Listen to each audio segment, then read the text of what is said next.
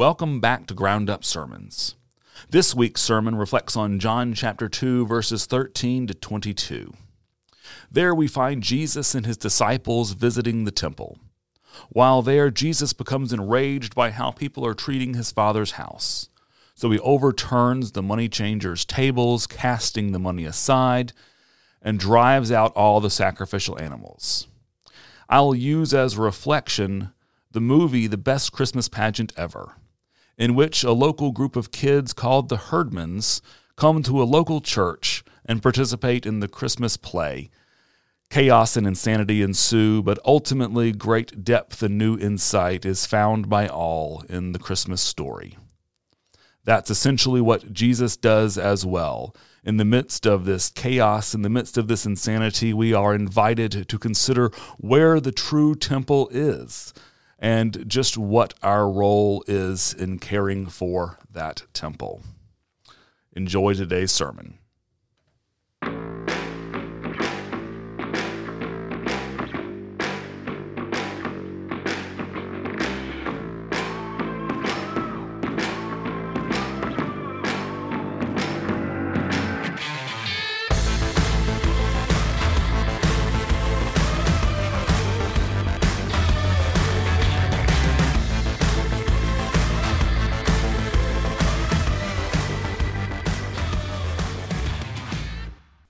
It's Lent, and we are working our way to Easter, so I'm going to start with Christmas today.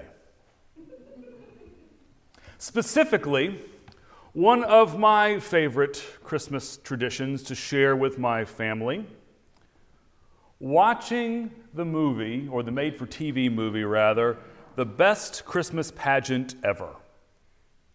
Anybody know that movie and or book? A few of you do. Some of you are giving me puzzled looks. I am heartbroken. The Best Christmas Pageant Ever is simply just the best. It was a book first and then became a made-for-TV movie event. If you remember what is my favorite TV show of all times, MASH. Remember Hot Lips Houlihan, played by Loretta Swit? She played the mom who directed the best Christmas pageant ever in the movie. So do yourself a favor. It's only like an hour or 75 minutes long. It's not super long. You can probably find it online if you search for it enough. It is really well worth the look. I love that movie. It's the story of these ragtag, dirty, smelly kids called the Herdmans.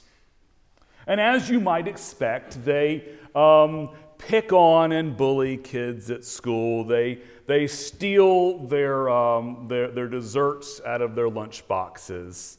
And one day the kids get mad and they say, "That's fine, you can take my dessert, because we get as much dessert as we want at church." Now this interested the Herdmans. And they said, well, how do you get these desserts at church? And they said, well, they give them to us. Well, who's they? Who gives them to you? Well, the minister gives them to us. And they said, well, why would the minister do that? And they say, because he's rich. My family always gets a huge chuckle out of that part. So anyways, hearing that there was a bountiful amount of dessert to be gotten at church, sure enough, the next Sunday, the Herdmans wind up at church. And it just so happens that is the occasion where they are preparing to begin practice for that year's Christmas play.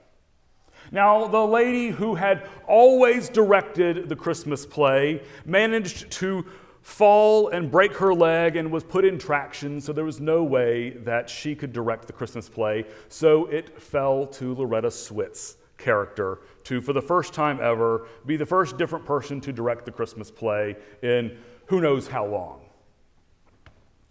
And she has, sitting front and center, a half dozen Herdman kids who managed to position themselves into all of the major roles. Mary, check, yes.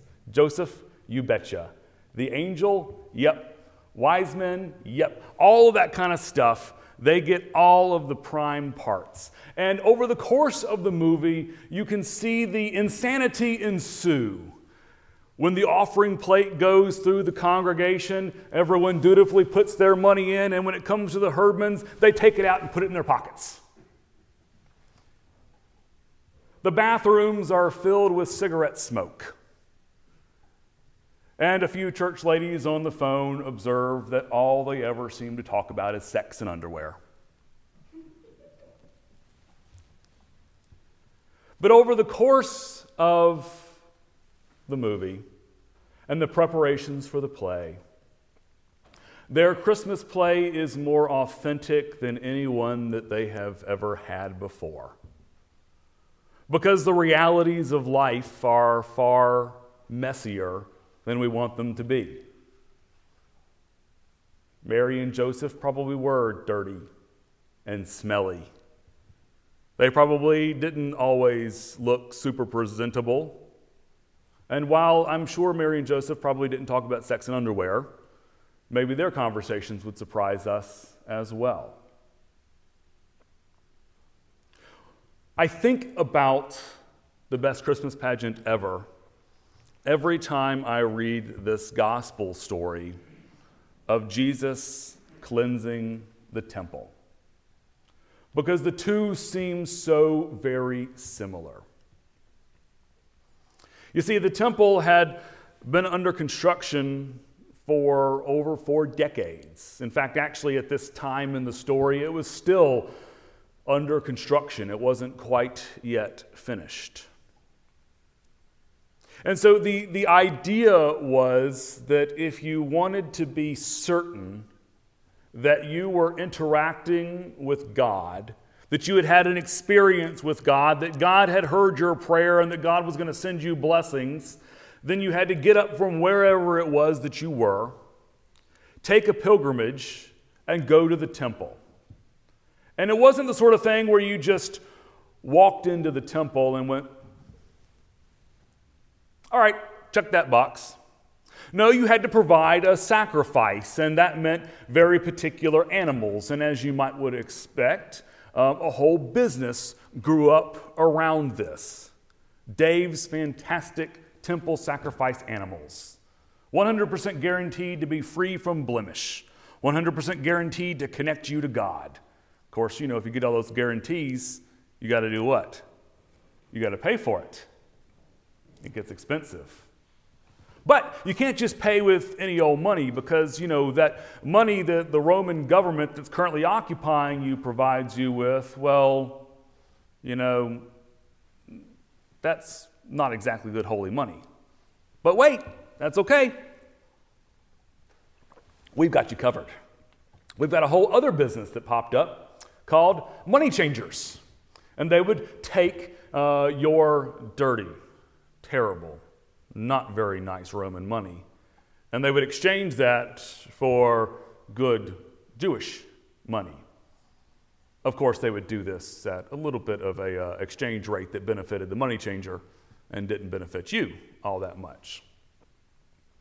Now, it's easy. We can look back on that right now and we can go, well, gosh, that really is kind of a crazy system. That doesn't make a whole lot of sense. Why would anybody do that? That was extortion. That was terrible. That's no good, very bad, not a good way to do faith-type stuff. But for the people of that particular day, that was normal. That's how it works. Of course, if you want to interact with God, you go to the temple, because that's the temple and that's where God is. Of course, if you're going to worship God, you need to get a sacrificial animal. How else would you worship God? And of course, you're going to pay for it, and you got to exchange money and all that kind of stuff. So none of it seemed problematic to the people of Jesus' day, except to Jesus. Jesus knew that it was epically missing the point. Jesus, the creator of all of existence, knew that you don't have to go to a particular place at a particular time to worship God. Jesus knew that you didn't have to get a particular kind of animal, 100% guaranteed to be clear from blemish, to worship God. And Jesus definitely knew that you didn't have to spend way too much of your hard-earned money on buying that animal and getting stiffed on a bad rate of getting that money handed over to you. And so, not unlike the herdmans, Jesus walked into the temple and upset all of their carefully ordered ways of doing things. I always love, you remember the little bracelets that were popular probably 20 plus years ago, What Would Jesus Do? WWJD. I always love seeing the thing, what would Jesus do? ... Overturning tables is a very real possibility. Because that's what he does here. What would Jesus do? Jesus overturned tables.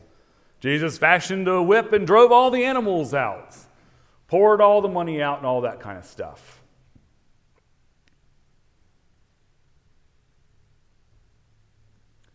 One of the things I find most interesting about Faith Lives, and I'll just speak for myself, is it's beneficial to me sometimes to keep my faith in this little box over here and keep all my other little boxes separate.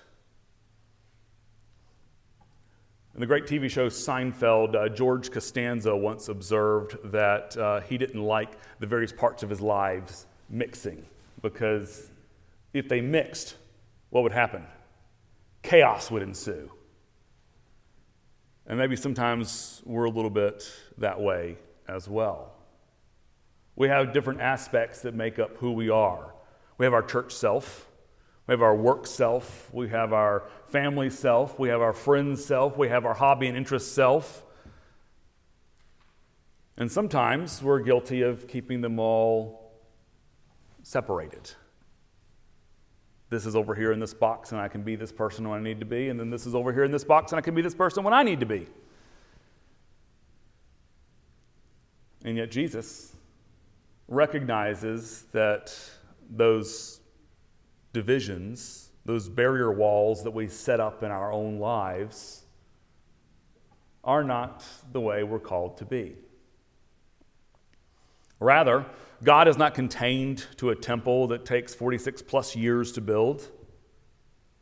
God is found everywhere, in every moment of life.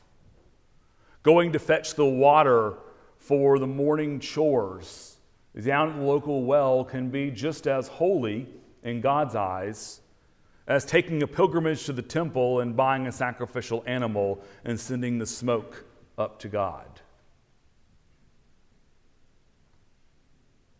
We oftentimes like our carefully ordered lives. And yet, as the herdmans, and as Jesus remind us, the reality is far messier than perhaps we'd like it to be.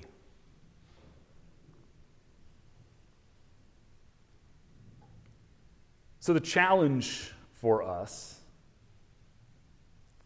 is to do that hard work of Jesus in cleansing the temple, taking the temple of our own lives.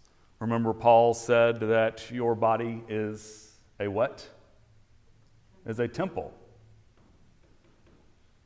And so the work of Jesus of cleansing the temple isn't simply just isolated to one event in Jerusalem 2,000 years ago, but the work of cleansing the temple is a work for you and for me today and tomorrow and every day.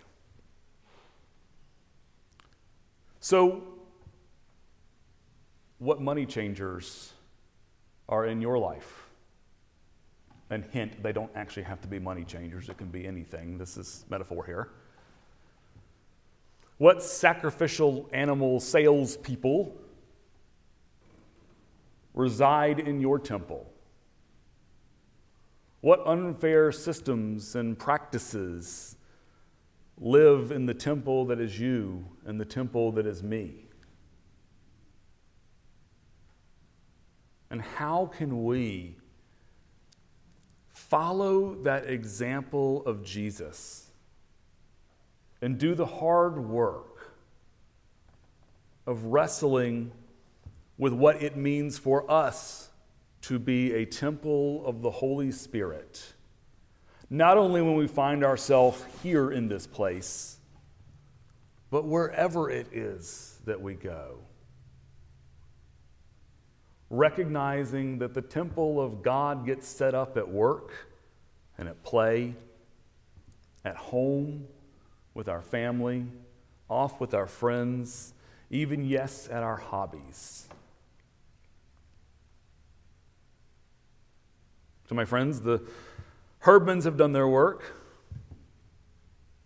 Jesus has done his.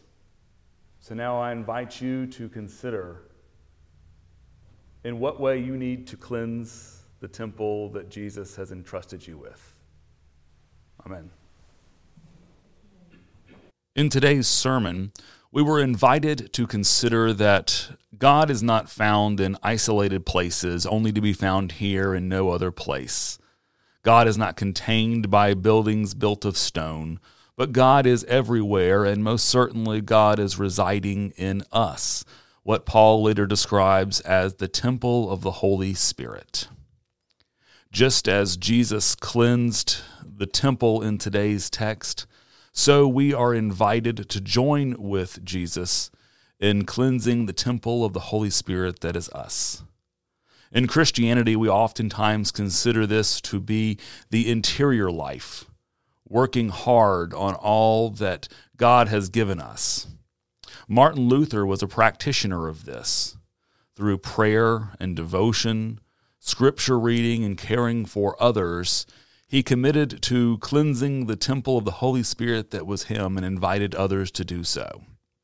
So that is our work that we are invited to do today as well, to consider how we can make ourselves the most properly cleansed temple of the Holy Spirit, able to love God and love our neighbor. Thanks for listening today.